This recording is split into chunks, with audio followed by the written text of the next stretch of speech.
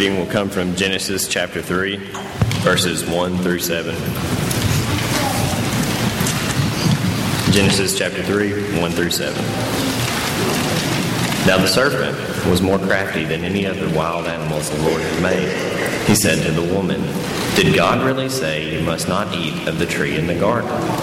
The woman said to the serpent, "We may eat fruit from the trees in the garden, but God did say you must not eat fruit from the tree that is in the middle of the garden.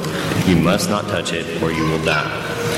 "You will not surely die," the serpent said to the woman, "for God knows that when you eat of it, your eyes will be opened, and you will be like God, knowing good and evil."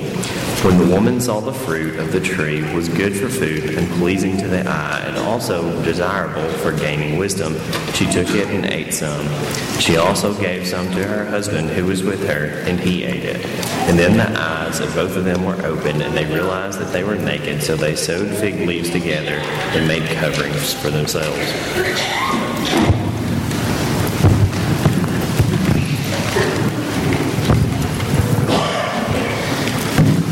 Thank you, Heath. I want to join with Donnie in welcoming you here today. We're so glad that you have chosen to worship with us here at Savannah. If you're visiting here today, I hope this will not be your only visit. Hope that you'll be back at every opportunity that you have. This is a great day. It's going to be a good day.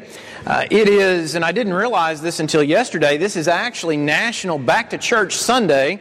And so if you're back to church for the first time in a while, we're glad that you've chosen to be here. And I think it's a good day for another reason. Maybe you can identify with this thing that sometimes happens to us. Maybe you have kind of made a new start at some point. I'm going to read the Bible. I'm going to follow it all the way through.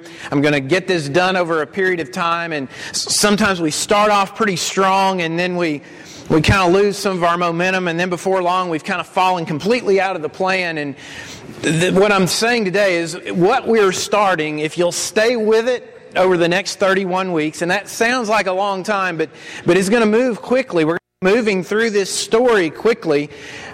If you'll stay with it, you're going to make it through the story of the Bible. And I think that's exciting. Now, in leading off, I thought first today I want to find the perfect illustration. I want to think in terms of maybe something very compelling, the story of somebody who seemingly had it all and then threw it all away. 12:15 last night, I was thinking about bad interceptions and 5 turnovers. It was asked of me this morning, did I lose a bet, and is this an Ole Miss tie? Let the record reflect it's not. But on a more serious note, when I started trying to think of the perfect illustration, you can't narrow it down to just one. Because the dangly, shiny thing that hangs in front of us, that's always been this huge problem for us as humans.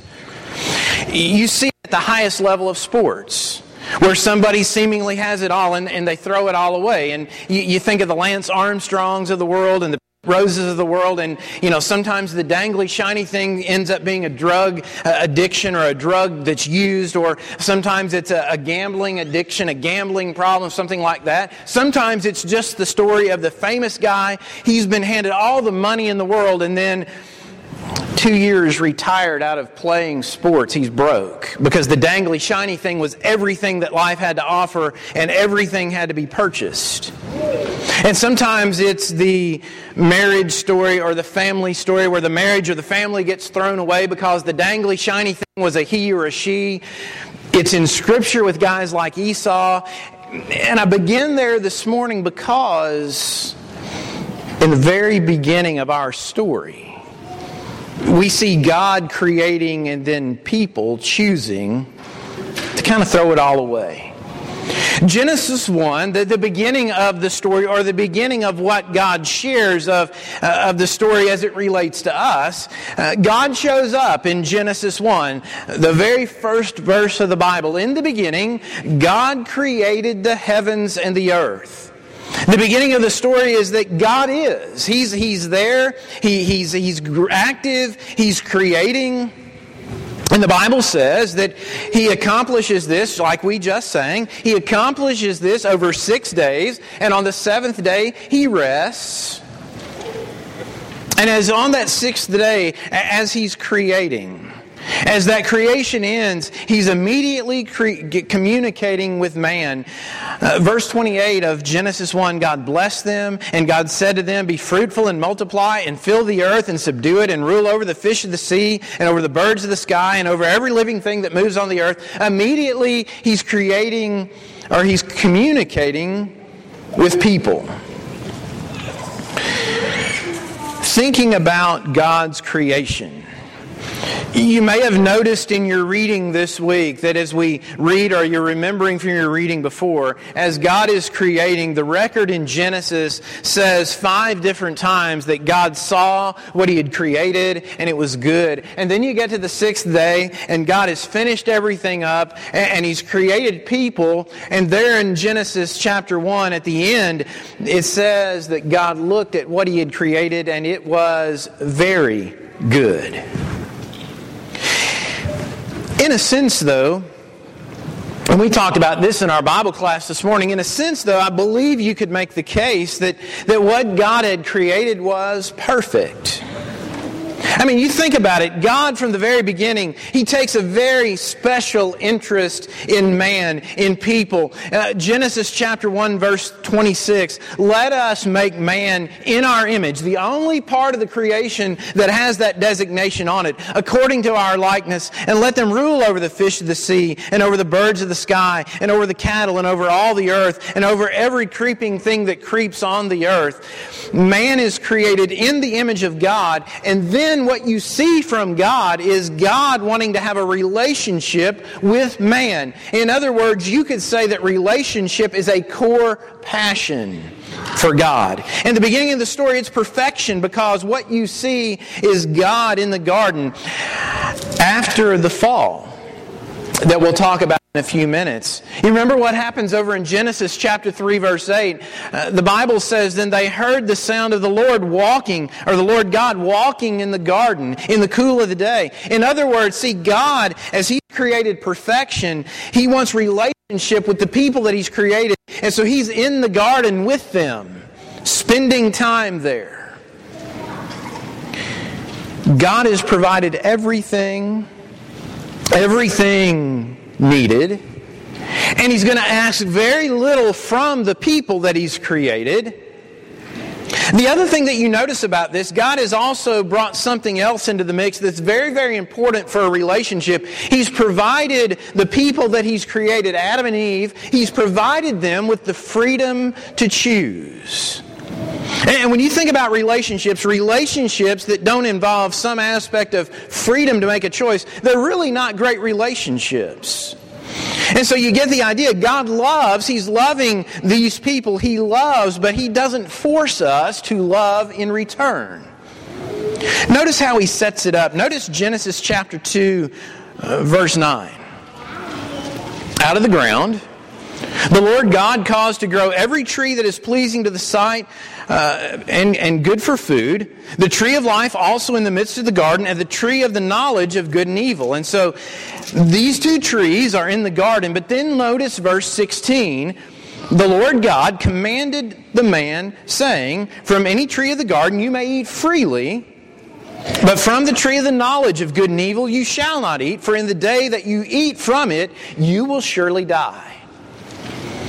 And so I've created you. I want to be in relationship with you. I want to spend time with you. But I want you to have the freedom to make the choice. And so the only thing I'm going to ask of you is, I've got this one tree here in the middle of the garden, and I'm going to ask that you don't eat of that tree. Because in the day you eat from it, you will surely die. We, people, Adam, Eve, we chose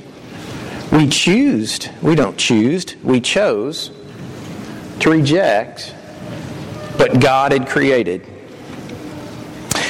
Beyond the throwing it all away stories that we talked about at the very beginning this morning, There's another story that maybe some of us in the room, maybe you can identify with this story. If it hasn't happened to you, you've probably been there and let somebody cry on your shoulder when it has. But it's that story where you fall in love with this person and you're dating this person and you know that this person is the one. You're going to spend your life with this person. But the person that you've fallen in love with, they don't love you the way you love them. And so you end up breaking up and then you end up despising each other forever. Kind of. Maybe. See, God loved Adam and He loved Eve. He loved the people that He'd created. But as people, we weren't loving God the way He loved us. He gave us this choice, and we made a choice to declare our independence. We made a choice to try things our own way. And Heath read a few minutes ago out of the beginning of Genesis chapter 3, this story of the serpent deceiving Eve. The servant was more crafty than any beast of the field, which the Lord God had made. And He said to the woman, indeed, has God said, you shall not eat from any tree of the garden? The woman said to the serpent, from the fruit of the trees of the garden we may eat. But from the fruit of the tree which is in the middle of the garden, God had said, you shall not eat from it or touch it, or you will die. The serpent said to the woman, you surely will not die, for God knows that the day you eat of it, your eyes will be open, and you'll be like God, knowing good and evil. See, here in Genesis chapter 3, the deceptive, shiny thing, it's a mixing of some truth with the mixing of a lie. There's this fruit, and you know, you're not going to die immediately. Now, God could have chosen for them to die immediately, but for whatever reason He didn't. And so the lie was, you're not going to die. But the truth is, no, you're not dying immediately, but you're going to die eventually. Because you've rejected what I've asked, and you're not going to have access to the tree of life. Notice Eve's response, verse 6. When the woman saw that the tree was good for food, and that it was a delight to the eyes, and that the tree was desirable to make one wise, she took some fruit and ate it, and she gave also to her husband with her, and he ate. You ever rationalized your way into a bad decision? Because that's all the way back in Genesis, from the very top. You've got Eve. She sees that it looks tasty. It looks good. We don't know what kind of fruit it was, but yes, it looks great. And the tree is nice. It's got a visual appeal. And she's believing something that Satan's told her that she has no real way of knowing whether it's true or not. But she rationalizes.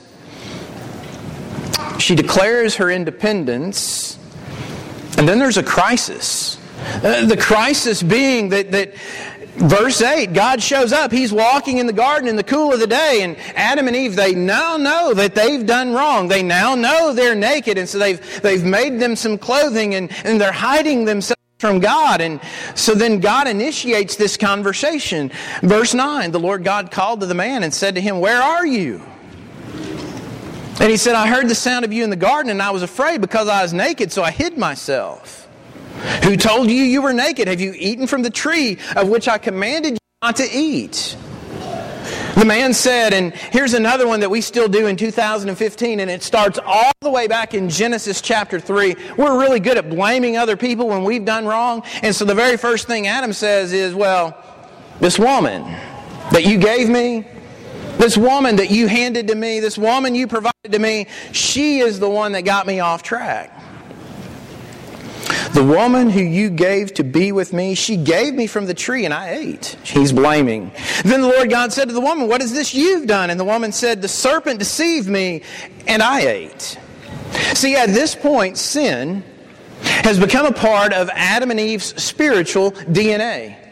And the effects of sin being a part of their spiritual DNA at this point, the effects of that are far-reaching because sin is now in the world. People now understand right and they understand wrong. You notice from your reading this week that by Genesis chapter 6, along about verse 5, God is ready to do a complete reboot on creation because everything about man has become evil. And you end up with the flood, save for righteous Noah and his family, man is wiped out. David would write in Psalm 51 verse 5, "Behold, I was brought forth in iniquity, and in sin my mother conceived me." It's a sinful world. Paul would write in Romans chapter 5 verse 12, "Therefore, just as through one man sin entered the world, and death through sin, and so death spread to all men because all sinned." See, we can think about it this way. Sin is this condition, sin is this disease, for lack of a better term, and it is a condition that every single one of us, every person who walks, if we're walking this earth and we have our capabilities to reason about us, every one of us are going to deal with this condition. And the beauty of the story, what we're about to think about over these 31 weeks is God providing the cure to that condition, God providing the way back. But as we set that up, I think it's important that we notice there are some consequences.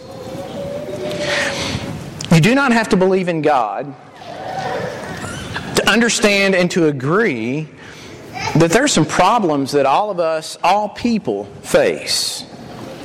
But one of the things that we sometimes lose sight of and we lose track of and maybe we get confused about is that the problems, everything traces back to what happened in the Garden of Eden. God gave one directive that people could choose in order to be in relationship with Him, and we chose to ignore it. We chose to declare our independence, and because of that, there are some consequences. One of the consequences is pain. When I declare my independence from God, one of the results is pain. Pain for the woman. Genesis chapter 3:16. To the woman He said, "I will greatly multiply your pain in childbirth. In pain you will bring forth children." For the man in verse 17, "Then to Adam He said, because you've listened to the voice of your wife and have eaten from the tree about which I commanded you, saying, you shall not eat from it, cursed is the ground because of you. In toil you will eat of it all the days of your life." It's not going to be easy to make your living. See, everybody understands that there's pain in the world, even if they don't understand why. This past Monday, I was at a conference and I was privileged to hear Jay Lockhart, and he was talking about preaching. And as he was talking to some of those of us who preach, he said this. He said, for any given audience, if the preacher talks about pain, that preacher will just have directly touched 1/3 of his audience. So that means today, if you're sitting in here and you're not dealing with some specific pain in your life, odds are it's either the person on your right or the person on your left, because pain is a reality in our world today. The second consequence is death. Genesis 3 verse 19, "By the sweat of your face you'll eat bread till you return to the ground, because from it you were taken." See, the result, there's death because access to the tree of life is being cut off. The idea, the decision to eat from the tree of the knowledge of good and evil, in being removed from the garden, Adam and Eve, they no longer have access to the tree of life. And so they are going to die. The third consequence that we see is that of alienation. When I declare my independence from God, the result is alienation. Because of this decision, we are alienated from just about every relationship we have in life in one way or another. There's alienation from God. They go from chapter 3 verse 8, where God is in the garden and He's spending time with them there. You go to Genesis 3 verse 22, "Then the Lord God said, behold, the man has become like one of us, knowing good and evil. And now he might stretch out his hand and take also from the tree of life and eat and live forever. Therefore the Lord God sent him out from the Garden of Eden to cultivate the ground from which he was taken. So He drove the man out." There's a broken relationship there. And you think about what happens even in the rest of our reading this week. You think about Cain, and Cain gets mad at God, and Cain takes it out and murders his brother Abel. Alienated from God, and yet When you study history and you study civilizations and you study societies, it's interesting that there's always this longing in people to connect with something bigger and better and greater, even if they don't understand what it is they're trying to reach out to. Ecclesiastes 3 verse 11 says, He has set eternity in their hearts. The idea, I was created for something eternal. How do I connect with that? So there's alienation from God. There's alienation from each other. Chapter 3, verse 16, second part of the verse. Yet your desire will be for your husband, and he will rule over you. That tension that's often between married people. There's tension in relationships. It goes back to the garden. When we were very youngly married, or hadn't been married long, and I remember there was one of the shepherd's wives. She would sometimes teach the ladies' class, and one of the things she would talk about her marriage, and I guess there are rules because there tend to be exceptions to rules. But she would talk about how, she and her husband, they disagreed. Their kids had never seen them in an argument, and she'd talk about this almost storybook situation. And I can remember my wife and some of the other wives with the young ladies at that point. They're coming back and they're saying, "That just doesn't seem real." Because they were looking, and so often for us, there's a tension. And it goes back to the garden. And sometimes we're alienated from ourselves. We look at the picture of who we want to be and who we know God wants us to be. We look at what we should be, and then we look at who we are. And there's often this alienation even from ourselves. And sometimes it'll manifest itself. We've taken the wrong action, and maybe you hear somebody say, I just can't live with myself because of what I've done. See, our sin leaves us with a tension. What are the takeaways as we finish up this morning? Revelation 22 verse 14 reminds us of something very interesting. The Bible says, "Blessed are those who wash their robes, so that they may have the right to the tree of life and may enter by the gates into the city." Tree of life in the garden, tree of life there where God is in the garden, Adam and Eve have access, there's relationship. Now they're cut off. But over here in Revelation, there's access to that tree of life again for those who choose to wash their robes. God's plan from the beginning was to provide a way back to the tree of life. The idea that man will break this relationship, but I'm not going to quit loving people. I'm not going to give up on people. I'm going to provide this way back. And that's what we're looking at as we look at the story. Even in removing them from the garden, He still loves them. In verse 21 of Genesis 3, He's providing them with clothing. Try to walk out of here today remembering this. The decision that Adam and Eve made to declare their independence, the decision they made to break relationship with God, their decision help explain to us what is often in our world seemingly unexplainable. People in this room, some of you today, some of us are dealing with pain. And some of it may seem unfair, and some of it may seem unreasonable, and some of it may lack any logical explanation. Some of the pain that we endure, it may leave us very confused at times, and yet the pain is real. Death is an ever-near possibility. You may be facing something with a member of your family right now where death seems to be very near, very close. And sometimes it's a situation where it doesn't make sense. I don't know why this would have to happen now. This isn't the time this is supposed to happen. Again, there's confusion. My plea for all of us today is in those moments, let's try not to blame God for what is seemingly unexplainable. So much of what we deal with, it's simply a function of living in a fallen world. A world, because of that decision, a world where there is pain, and a world where there is sickness, and a world where there is death. A world where relationships often end up in a big mess. It's not God's fault. Because He created perfection and we rejected that. So let's do what we can to try not to blame Him. If we've got to blame someone, let's blame the real enemy. Sometimes we've got to make sure that we assign blame. There's something about being human. We like to do that.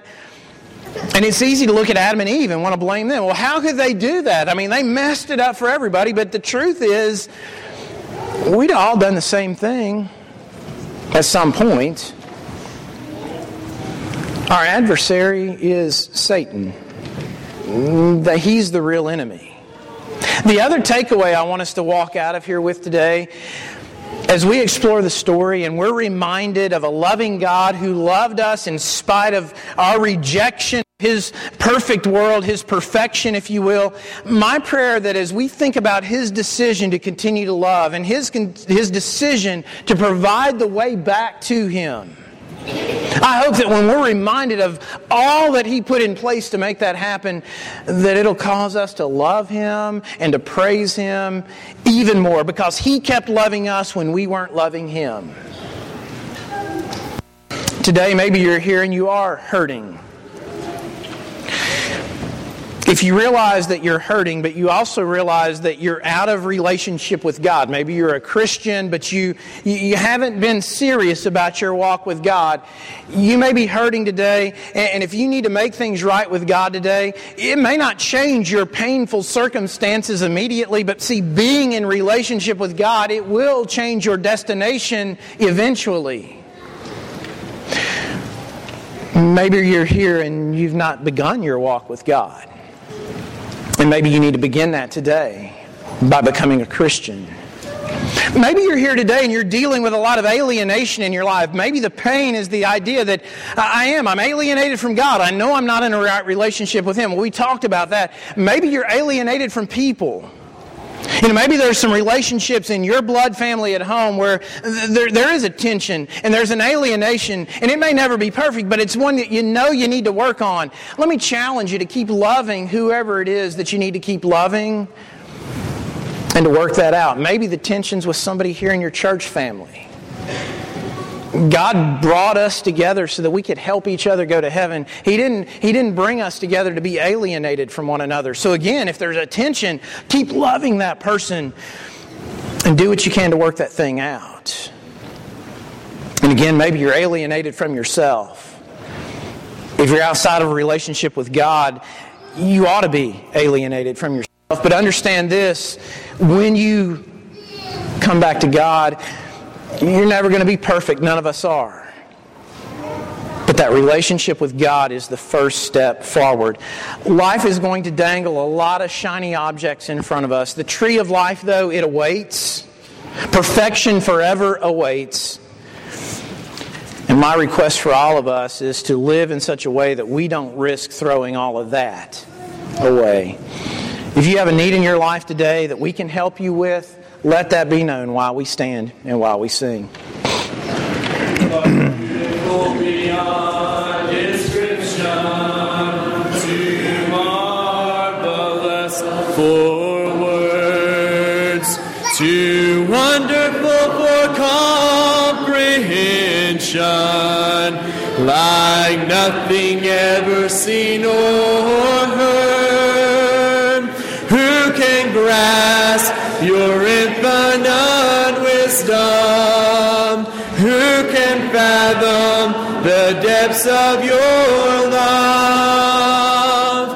You are beautiful beyond description, majesty enthroned above. And I stand in awe of you. I stand in awe of you. Holy God, to whom all praise is due. I stand in awe of you. You are beautiful beyond description, too marvelous for words too wonderful for comprehension. Nothing ever seen or heard. Who can grasp your infinite wisdom? Who can fathom the depths of your love? You are beautiful beyond description, majesty enthroned above. And I stand in awe of you. I stand in awe of you.